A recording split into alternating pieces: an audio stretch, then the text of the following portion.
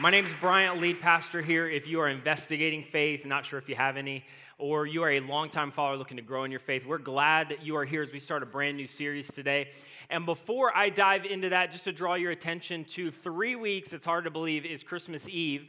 And Christmas Eve is on a Sunday this year, if you didn't know that. And we have 6 services happening that day, 7 if you count our Wesley Chapel campus. And so morning times are going to be the same, full childcare, and then 3 evening services with childcare up to 4 years old. And we'll have some special activities in the service for your kid. But that's going to be an incredible day. So here's what I want to encourage you to do as a house, if you're a part of our CC family. And honestly, even if you're not, on your chair or you're sitting on it, it's next to you, but there's an invite card, and then there's also a little card that has 5 ways to invite on it. And each week, we're going to give you something tangible, starting next week, to take away with you, to just be able to use with your neighbors, your friends, just to invite them on that Sunday. But I just want to encourage you to take advantage of it and specifically do 2 things: to pray for somebody around you that you know, and then to ask for 30 seconds of courage to just invite them to come with you on that week. And here's what we know: that during this time of year, people are more open to accept an invitation,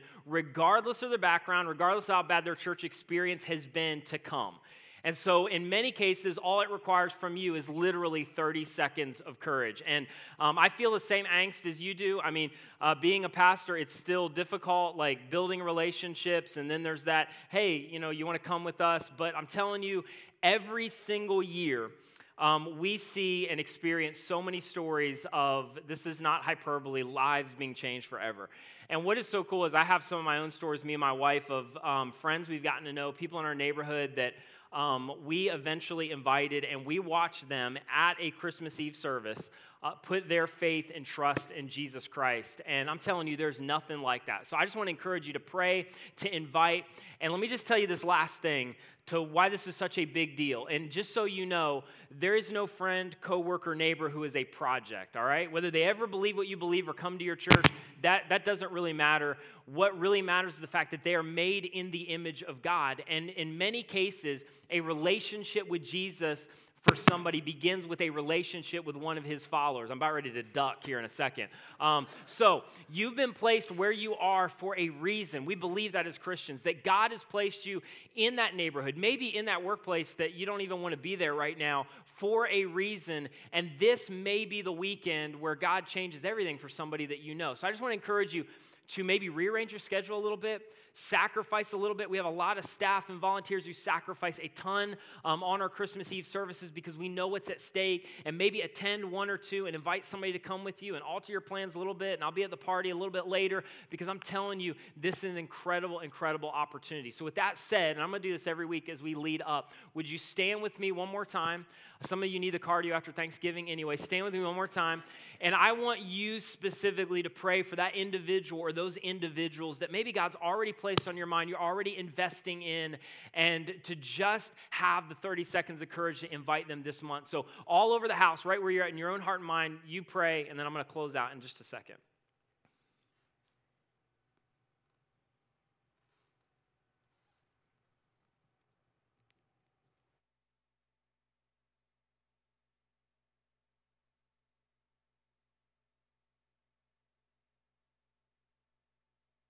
Jesus, we just thank you for the incredible opportunity and privilege to just gather today. And Lord, we come, a lot of us, expectant that we're not here by accident, but that you want to do something profound even through these few minutes. And so I just pray that with all of the stories represented at both of our campuses, all of the things that maybe we're dragging in here, all of the worries, the things that are at the forefront of our mind are all over the place. But even in that, you have a way of speaking specifically, and Lord, just moving in our situation in a way that we could never imagine. And so we're asking that today in the hearts and lives of people all over our services, in our campuses. And Lord, we pray that in just a few weeks you would do that among the hundreds and hundreds of people who will be here on our Christmas Eve services, and many for the first time experiencing and encountering the life and the hope that's offered in Jesus. And Lord, we know that you want to work.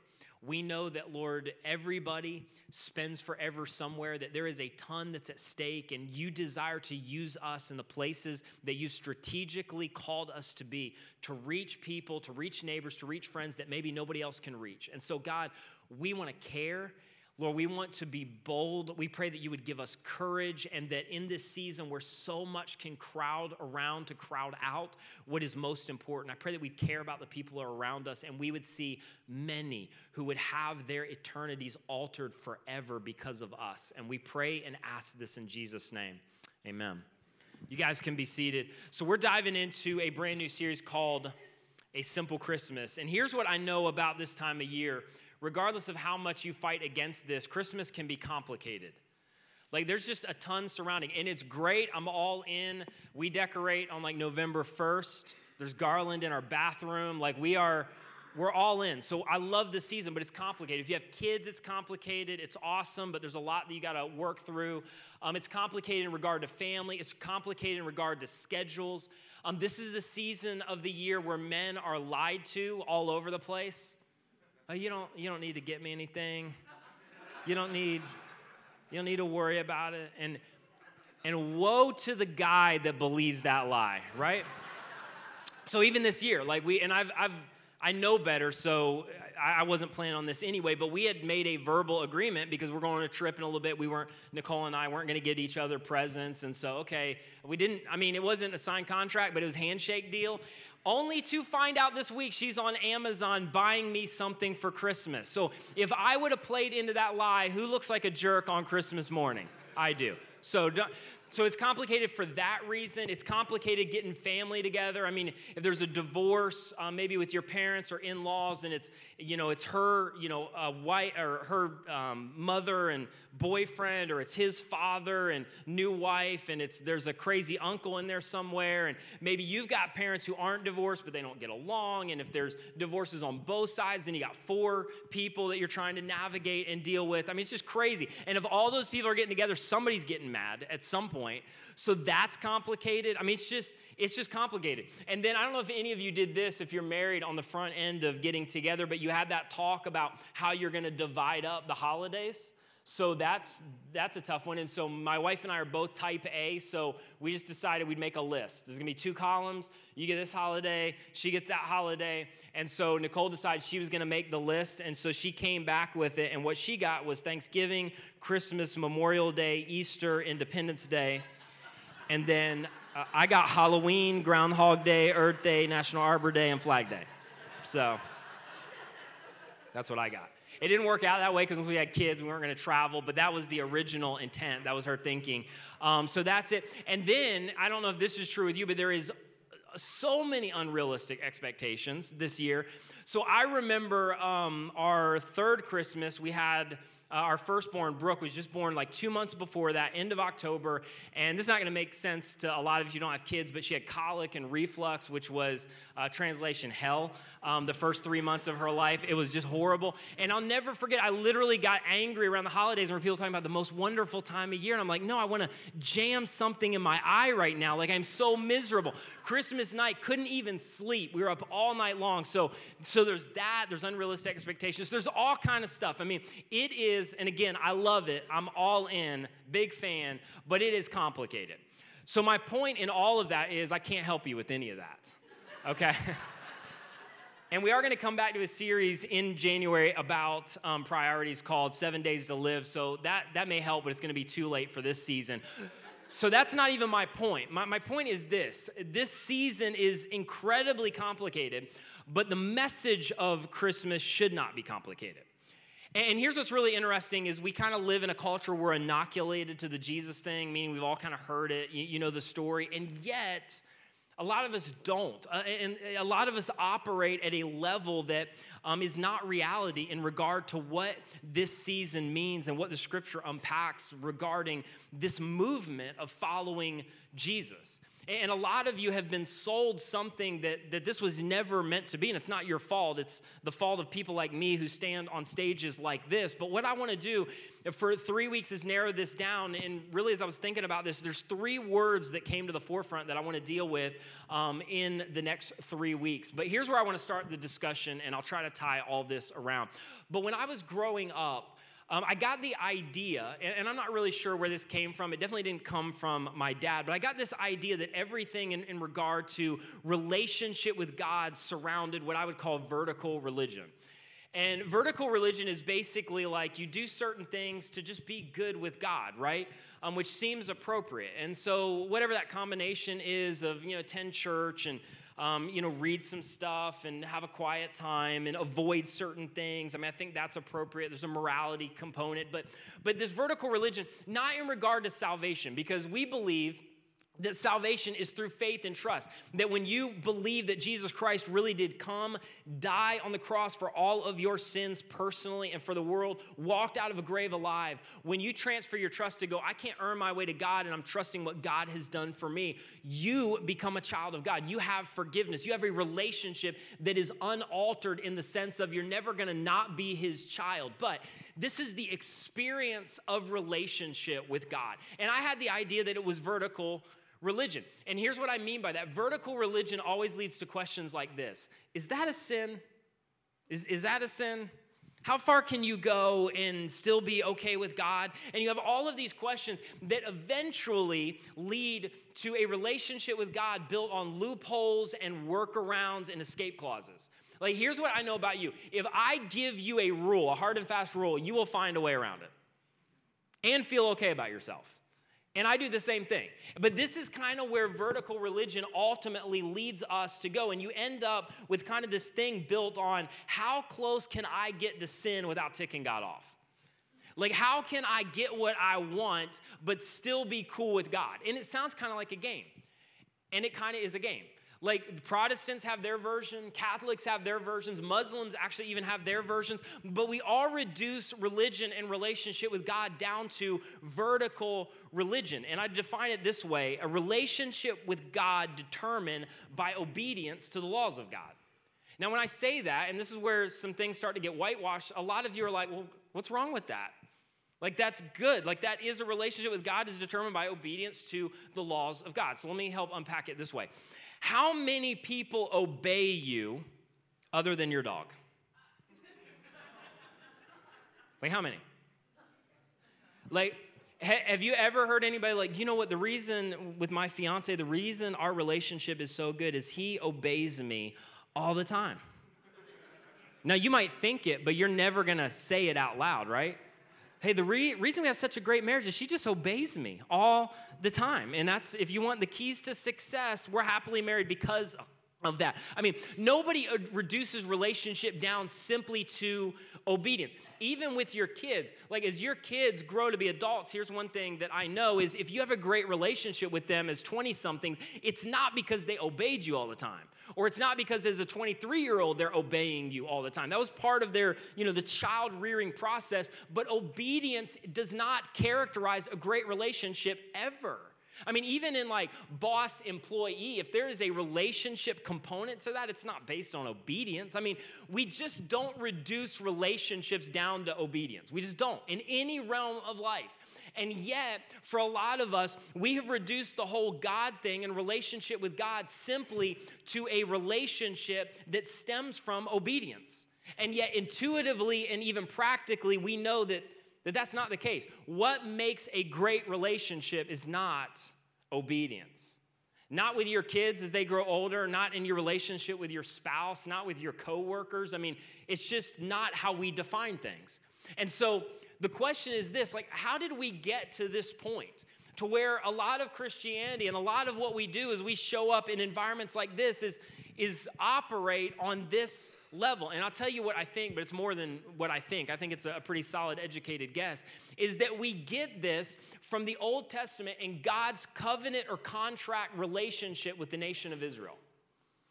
And that whole idea has followed us all the way up until 2017, where we're still trying to clarify and undo what has followed the church ever since. And so here's what I mean by that, is that in the Old Testament, and go with me for a second, I'm getting a little theological, but I've got a place where I'm headed. Old Covenant or Old Testament was literally a contract that God had with the nation of Israel. God was basically setting the stage to go, I want the world to know what it means to have a relationship with God in regard to how I act and how I interact with the nation of Israel. But it's going to be a contract relationship. It is going to be built around a specific point in time to set the stage for what would happen in the future. It basically was a cause and effect relationship where when the nation of Israel did what God had told them to do, God would bless them. And when they went off the rails and didn't do what God had told them to do, there was consequences. In many cases, they were made captive by another country. They were in 70 years of captivity to the Babylonians. But it was all cause and effect. It was, if we do, then God will. And God set that up, not just even in terms of relationship with God, but there was a social component to it in terms of a brand new nation. And there's so many things in the Old Testament we don't understand, and they're culturally specific. But all of this was a covenant contract between God and the nation of Israel to set the stage ultimately for what God would want to do. Now, here's the question I would ask you. How many commands do you know of from the New Testament? A lot of you probably couldn't name one. The only thing you know is 10 commandments from the Old Testament, and my guess is, this is not a shot, I'm just saying, you probably know 3.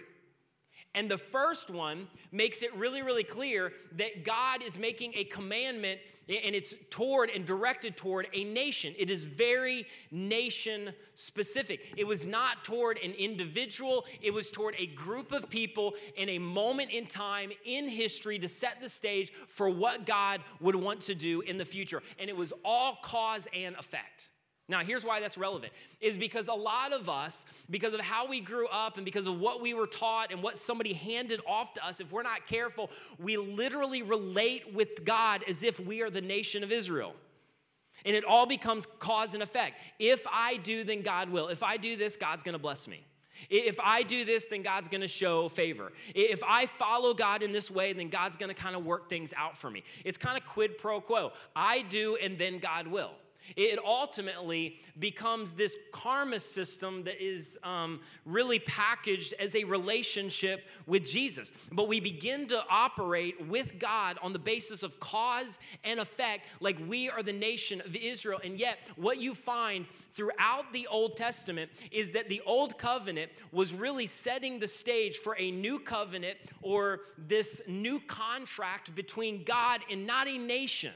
Not this specific people group in history, but between God and every single individual on the planet, regardless of race and background and socioeconomic status or who their dad was. It would be this covenant that would be available to every single individual on the planet. And what you find in the Old Testament is that the old covenant or old contract between God and Israel was literally, if I could describe it this way, a cocoon or a catalyst to birth what ultimately God wanted to do in history. But the problem is, a lot of us are still operating under this old contract and old covenant that has infiltrated the Jesus movement. So here's my whole point. Is that when Jesus was born in a manger in Bethlehem, in a way that I think a lot of us have lost the weight and the power of what actually happened. When Jesus was born in Bethlehem, it signaled the fact that God was launching something brand new. Something completely other, something that had not been seen up until that point in human history. And then Jesus began to grow up, and in all of his teaching and all of his interaction and all of his ministry, he began to unpack that I am going to start a new movement that's going to be based on a single ethic and a single command and this single virtue that is going to narrow down everything, and it's going to change the game for everybody on the planet. And it will not be between me and a nation or a group of people. It's going to be me and an individual, and any individual who comes to the place to recognize me as God. Everything is going to change. Everything is going to be brand new. The most maybe offensive way that Jesus described this to his Jewish people was the night that he was going to be betrayed. He's in an upper room. He's with his guys. All of them are Jewish.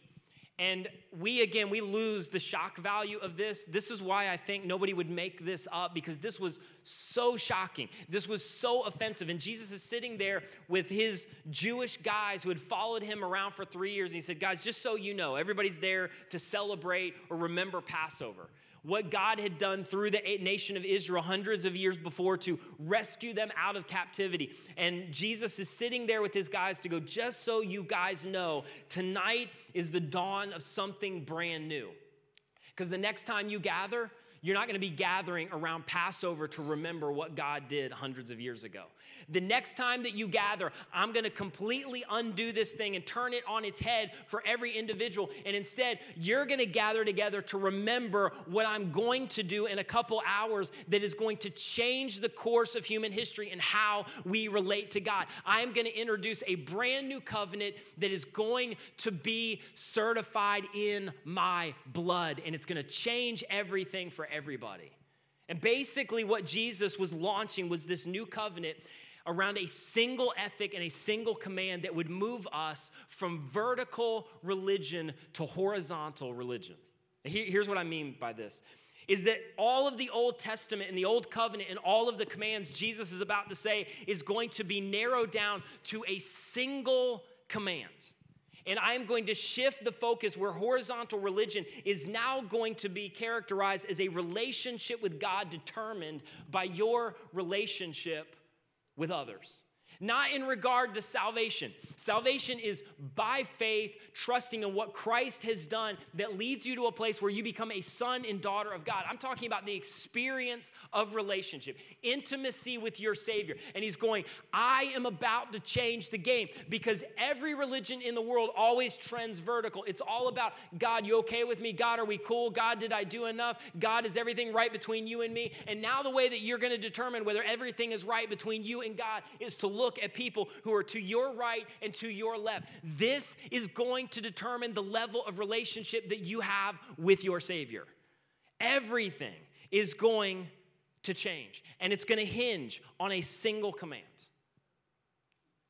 And it's interesting because it took the church 40 to 50 years to wrap their minds around that, where they were still going back and forth to go, are you sure? And I mean, how can we let go of this stuff? And this seems too simple. And there was all of this question surrounding it. So John comes along. And John's a guy who was with Jesus. He hung out with Jesus. He watched Jesus perform miracles. He was there for a lot of the conversations. He was there in the upper room the night that they had that final Passover. John was there for all of it. John saw it. John heard it. John knew Jesus. And he sits down at the end of his life because the church was grappling with this whole idea. And he begins to articulate everything that he had experienced with Jesus to go, okay, I want to encapsulate what this new movement, this new covenant, and this new ethic is all about. It's about 40 years after the resurrection. And John sits down, he's exiled to an island. I don't really know why. I think it's because the emperors at that time were like, we keep killing Christians and it's not working and Christianity keeps spreading. Just exile them to an island. We don't know what to do with them anymore. And so John is an old man and he's on an island and he begins to look back through the inspiration of the Spirit of God in him and write everything that he experienced with Jesus. And he articulates this shift that was represented with Jesus coming to planet Earth from vertical religion to horizontal religion. And here's what he says. And I'm telling you, this is so huge. For me personally, there was a point in my life where this passage, along with several others, blew up all of my thinking. And the way that I had been operating with God began to change forever. And so here's what John writes, and let me actually, one more parenthesis before I get into this. If you walked away from the church, if you've been hurt by other Christians, I guarantee you the issue that you have now is probably not an intellectual issue. Maybe it is, but in a lot of cases it's not. The issue that you have is because the Christians that you encountered or the church that you encountered did not embrace this. And so you watch somebody hurt or marginalize your mom or your parent or your family, and then they went their way singing songs and lifting their hands in the air, thinking everything was cool with God while they mistreated, marginalized, or ignored the people around them. And so John is about to say that is not what it means to follow Jesus. That is not what Jesus came to unfurl for humanity. And I am about to articulate that the game has changed, a shift has happened, and it is simple, but it is more demanding than you could ever imagine, because you won't find any loopholes, workarounds, or escape clauses in what it actually means to follow Jesus.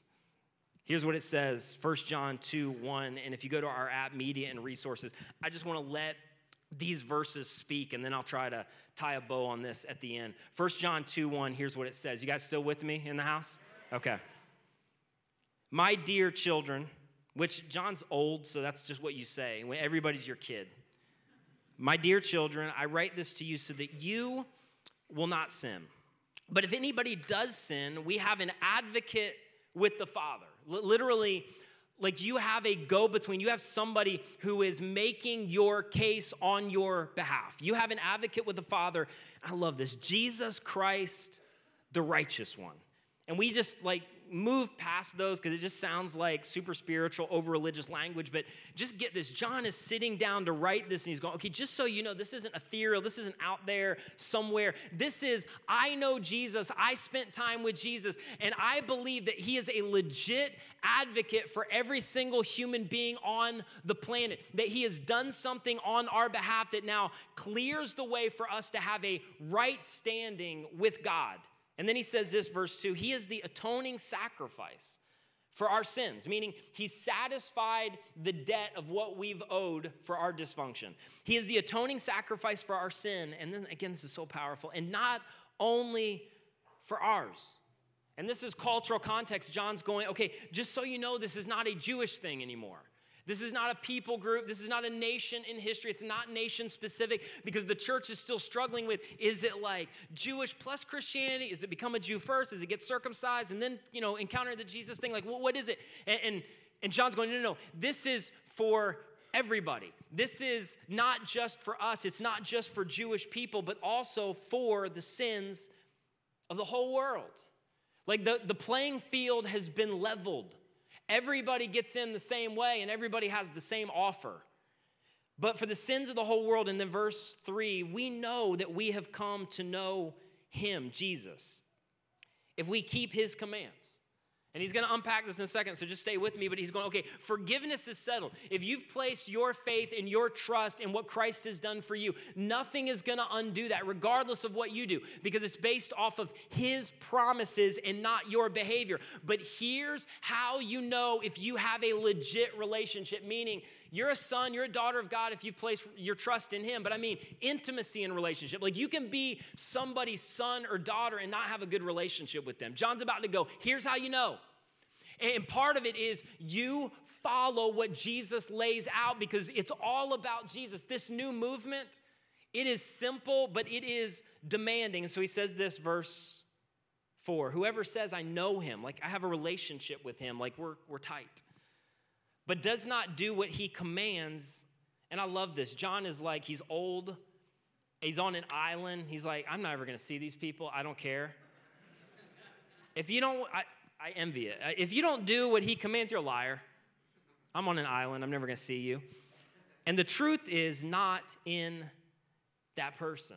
And he's about to unpack this. Like, okay, if you say you're good with God but don't do what Jesus said, John's words, you're a liar. If you don't follow, if you don't embrace what I am about to lay out, what this whole thing is about, you lie to yourself. But if anyone obeys, well, I thought relationship wasn't about obedience. Well, he's going to define what he means by this in a second. But if anyone obeys his word, love for God truly is made complete in them. Meaning, if you embrace what I'm about to lay out, if you obey this thing, which is not what most of us think, it's in a relational context. If you obey what Jesus lays out, it means that you love God. There's no mystery anymore. Well, how can you say that, John? Because Jesus came and predicted his own death and his own resurrection, and then he pulled it off. So anybody who can do that, you just follow whatever they say. So Jesus said, hey, you want to know what it's like to have a relationship with God? Watch me. If you want to know what the Father's like, hang around me. If you want to know what it's like to have a connection with God, all eyes on me. It's all about Jesus. And so he says, this is how we know we are in him. And this is so powerful. Whoever claims to live in him, to have a relationship with Jesus, must live as Jesus did. You're like, I'm out. Suddenly, relationship with God gets a lot simpler because we have an example. I love the moment where Jesus is coming up out of the water, being baptized by John, and this weird thing happens where the sky opens in some kind of way, and a voice comes that basically, this is my paraphrase, if you want to know what God is like from now on, watch my boy. It is all about Jesus. If you want to know what it means to follow God, to love God, to have a relationship with God, it is going to be characterized by what you see as you look at the life of Jesus. And so then verse 7, he backs up, dear friends, I'm not writing you a new command. What I'm about to lay out is it's been with us for a while, but I'm going to say it in a different way. I'm not writing you a new command, but an old one, which you have had since the beginning. Not the beginning of time, but since the beginning of Jesus, because of what Jesus launched at Christmas. Dear friends, I'm not writing you a new command, but an old one, which you've had since the beginning. And this old command is the message that you have heard. You've had it, but I'm going to say it in a different way. And then he gets poetic, and then he comes back to the practical in just a second, but I love what he says, verse 8. Yet I'm writing you a new command, and its truth is seen in him. Again, to just reiterate, if you ever wonder what this new command looks like, what the application of it looks like, how far you should go, you just watch Jesus. It is all about Jesus. And it is in you. Meaning, if you really begin a relationship with Jesus and have a desire to follow Jesus and have an intimate relationship with Jesus, then it's going to be seen in you, what I'm about to talk about, because there's clarity now. You know when you're doing it and you know when you're not doing it. All of the ambiguity of the Old Covenant and the Old Testament and all of those things where I'm not really sure, and all the questions of what's a sin and what not's a sin, all of it's going to be narrowed down, and all of the guesswork is going to be taken out of it. You're going to know where you stand with God. And then he says this, and this is the poetic part, because the darkness is passing and the true light is already shining. And this is poetic, but I love it. Basically what and John, I don't think could have fully had any idea, but he's sitting there and he's writing this. He's going, it's about to take effect. This new command that is going to be the hinge point for everything, it's beginning to take hold, and it's beginning to eradicate and dispel the darkness. And this single command and this single ethic and this brand of compassion unknown to the Roman world, I'm telling you, it is starting to move. It's starting to make a difference. It's starting to change the world, and eventually it's going to change everything. John's writing this going, it's working. And then he says, verse 9, anyone who claims to be in the light, anyone who claims to have a relationship with Jesus, anyone who claims to be enlightened, anyone who claims to know God, anyone who claims to be in the light but hates a brother or sister, they're in darkness. Now, here's where this gets difficult, because here's where the loophole, escape clause, workaround side of all of us comes out. Because if I were to ask the question, hey, is there someone that you hate? Just raise your hand real quick.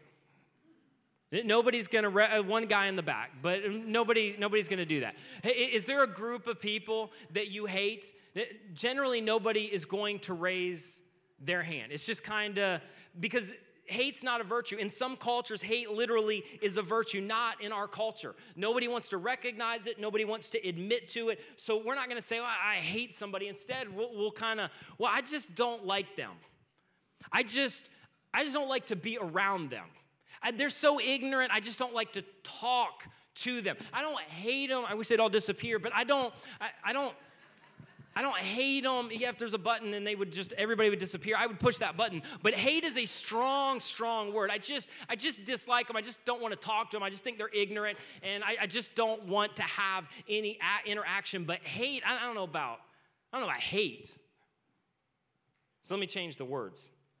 Here's what John's saying. If anyone claims to be in the light, but he dismisses his brother or sister, he rejects his brother or sister, he considers them unimportant. He marginalizes them.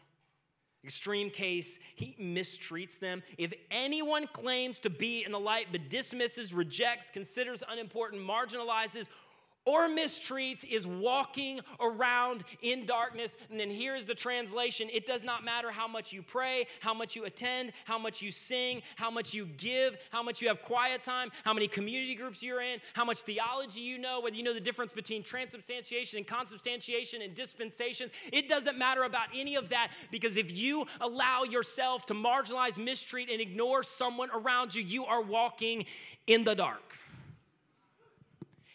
And I know that at 7 years old, I put my faith and trust in Jesus. Like, no, I believe you. You'll go to heaven when you die. But until then, you're still walking around in the dark. Yeah, but I have an advocate with the Father. John's like, I know you got that from me. I wrote that. I understand you have an advocate with the Father, but you are in the dark. If you find a way to move to a place where you give yourself permission to, let's just take mistreat off the table, to ignore, to marginalize, to mistreat in any way, then you are, regardless of what you know and what stages you stand on and what position that you have accumulated, you are walking around in the darkness. And so he says, verse 10 is, if you needed to keep going, if anyone loves their brother and sister, lives in the light, and there's nothing in them to make them stumble. Basically, if you get the love thing right, you're good to go. If you can embrace this single ethic, this single command, this is what drives all of it, that at that point, it tends to take care of everything else. It answers every other question. It's why Jesus on the Sermon on the Mount is so powerful. He's like, if you want to be like God, here's what being like God looks like. It's moving to the person who doesn't deserve you to extend grace and extending grace. It's talking to the person who's not like you. It's loving the person who is unlovable in the moment. It's moving in the direction of the person who does not hold any of your political views. It is moving toward the marginalized who can do nothing in return. It's interacting with people who are the antithesis of what you are, what you believe, what your background is like. It is moving toward individuals who can't and won't do ever anything in return. It's moving toward the individuals that you are uncomfortable with and that you are uneasy with. And Jesus says in the Sermon on the Mount, if you want to be like God, if you want to be godly, that's what godliness looks like. If you want to be, he uses the word perfect, meaning mature in Christ, that's what it looks like. And I just want to tell you, our definition in the church and among Christianity about what godly means in many cases never matches up to what you see in the scripture. It doesn't matter what nation you're from, whether you know how to read, which means you can't really do a quiet time, what your socioeconomic status is. It really boils down to, I have trusted and put my faith and trust in Jesus Christ, and I'm not really down the road very far intellectually, but I am loving my neighbor, and Jesus says to you, you are godly. But anyone who hates a brother or sister is in the darkness and walks around in the darkness. And they don't know where they're going because the darkness has blinded them.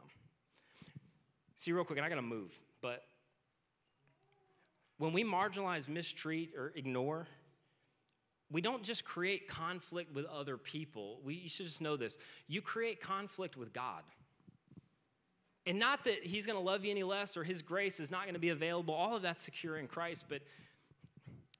But you can't marginalize and mistreat people made in his image and think that that's not going to bring conflict in regard to your relationship with him. Because it's all about the you beside you. Vertical religion has been replaced by horizontal religion. And John says, listen, if you're in that place, you are walking around in darkness. And all of us intuitively know that. Have you ever been in a place where you're struggling with bitterness? Isn't that what bitterness does? Isn't that what anger does? Don't you stumble around from relationship to relationship in darkness? And John's going, it doesn't matter whether you're going to go to heaven when you die. This is about your experience now. This is about your connection with your heavenly Father, with your Savior, that you can't mistreat the people to your right and your left, the Republican to your right, Democrat to your left, the libertarian in front of you, the person that you can throw shots at behind social media because you think it doesn't matter there. The people group in your neighborhood that, you don't discriminate, but you just don't ever want anything to do with them. The person who doesn't believe what you believe, John's like, you're in darkness, bro. And then here's why he could say all of that. This is our message, what he's already written, 1 John 2:2. He is the atoning sacrifice for our sins, hinge point, and not only for ours, but for the sins of the whole world. Because the person that I dismiss, the person that I marginalize, the person that I want to ignore just because I don't connect and it's too uncomfortable, the same Savior that died for me is the Savior that died for them. In essence, everybody is somebody for whom Christ died. And their advocate with the Father, this is uncomfortable, is your advocate with the Father. See, I've said this 100 times, but it just bears repeating. If you have a favorite nephew, if you have a kid, and somebody mistreats your kid and then invites you to coffee and then never mentions it and acts like that you guys are cool, you're not cool. If you mistreat my kids, you have a problem with me. See, because isn't this true? If I mistreat someone that you love, it is like I'm mistreating who? You. And so here's the summary statement, and we'll begin to unpack this a little further in the next couple weeks, but here's the message of Christmas, is that God, through Jesus, came to communicate and demonstrate. That God came to communicate and demonstrate. And it's going to pop up here in a second. God came to communicate and demonstrate. I'm just going to keep saying it until it appears. God came to communicate and demonstrate. Here's what I mean. That God came through Jesus to go, okay, I want to narrow the whole thing down, and it may be simple, but I'm telling you, it's demanding. It is love for God is exhibited in love for other people. And I'll tell you why that's uncomfortable, because there are no loopholes in that. There are no escape clauses. There are no workarounds. It is terrifyingly clear, and he came to communicate that the game has changed, and if you want to know where you are here, just look over here. And then he came to demonstrate it, to go, okay, if you want to know what I mean by what I said, watch what I did. If you want to know what Jesus meant by what Jesus said, watch what Jesus did. And he came to planet Earth to call sin, sin, and then pay for it.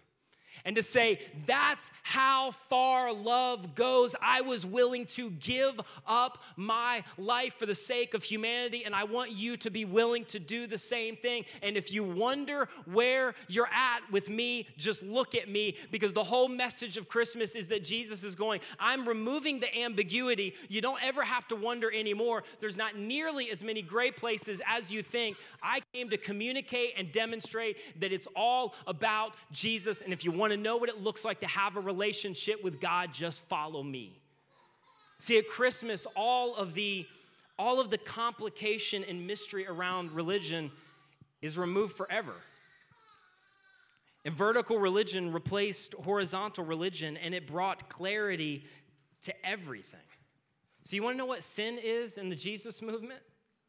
All the questions about, is this okay? Is that okay? How far is far enough? If I do this, is God cool with that? And all the blogs and theological papers we write and commentaries to try to work ourselves around stuff. Let me just give you the definition of sin with this new movement. If it's not best for them, it's a sin.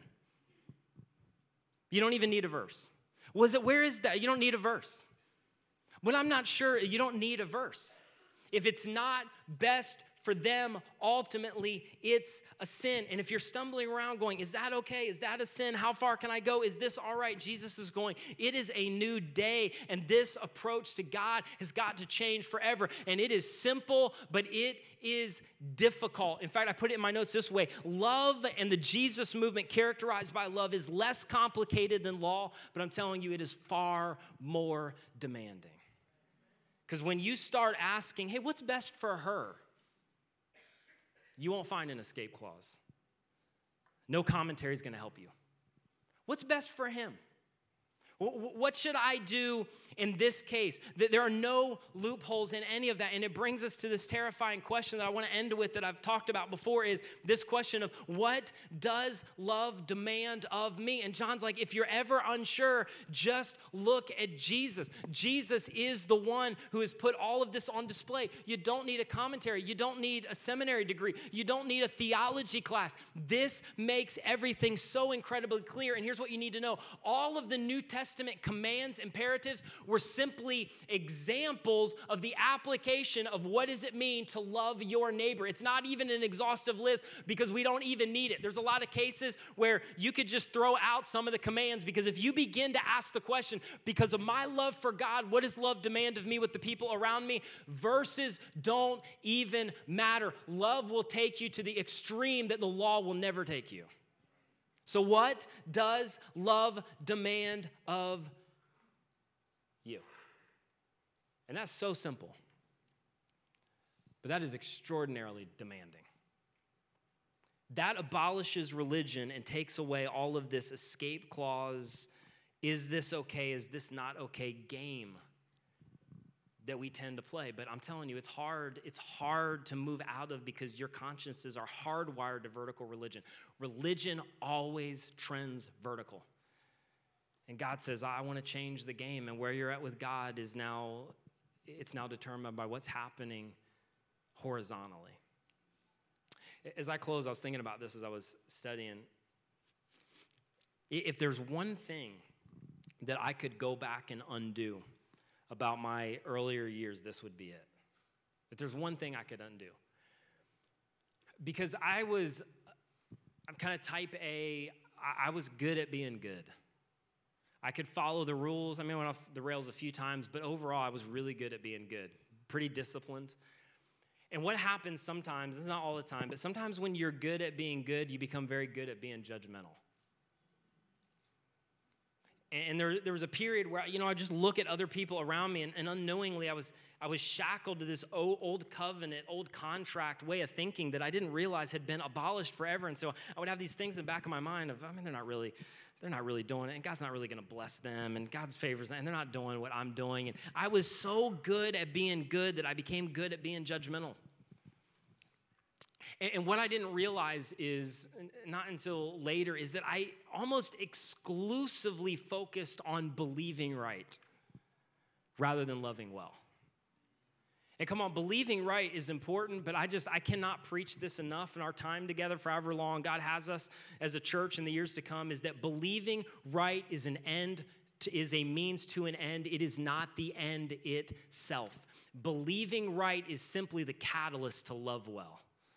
Love God and love other people around you.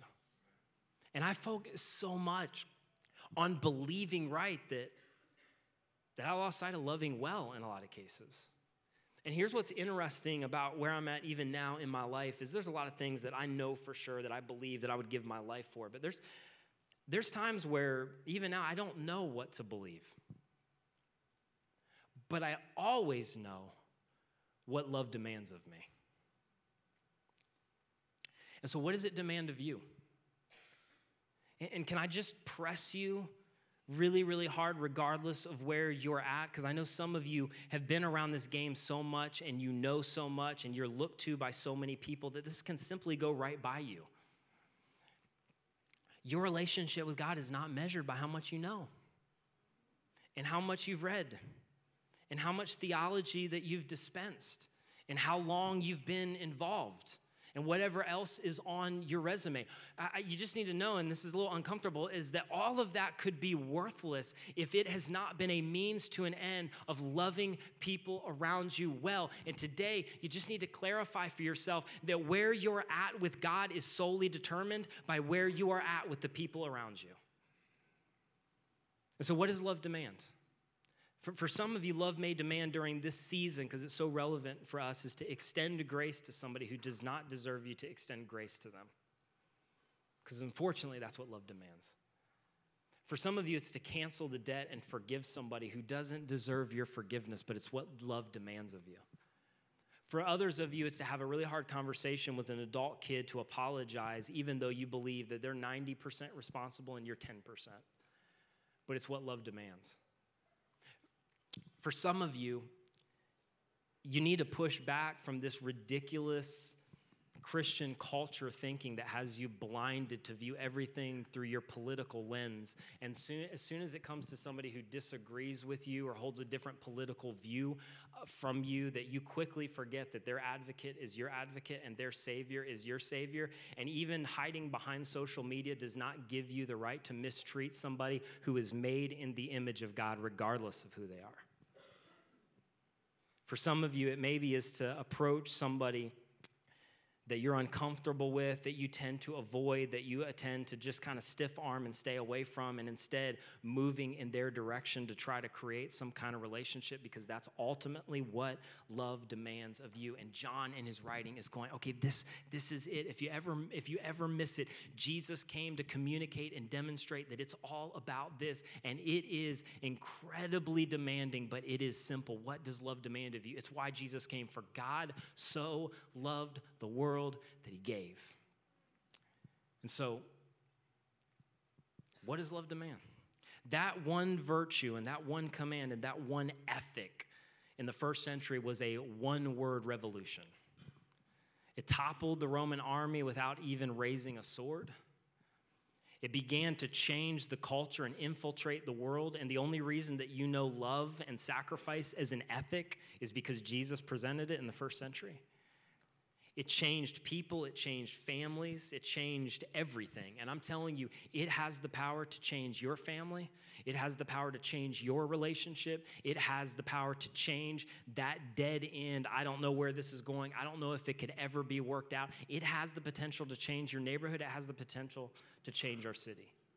So, what does love so uncomfortable demand of you?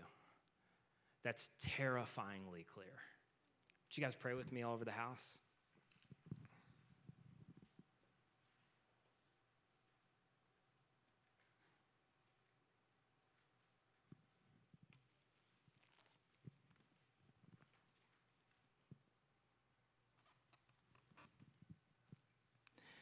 Jesus, I thank you that we can approach you and that we can talk to you. And that you have invited us into a level of relationship that is astonishing. That in this moment, knowing me, I know me better than anybody knows me. I know my unworthiness. I know my inconsistencies. I know my dysfunction. I know my heart. And that because of Jesus, I would be invited in this moment to literally have the ear of the Creator God of the universe.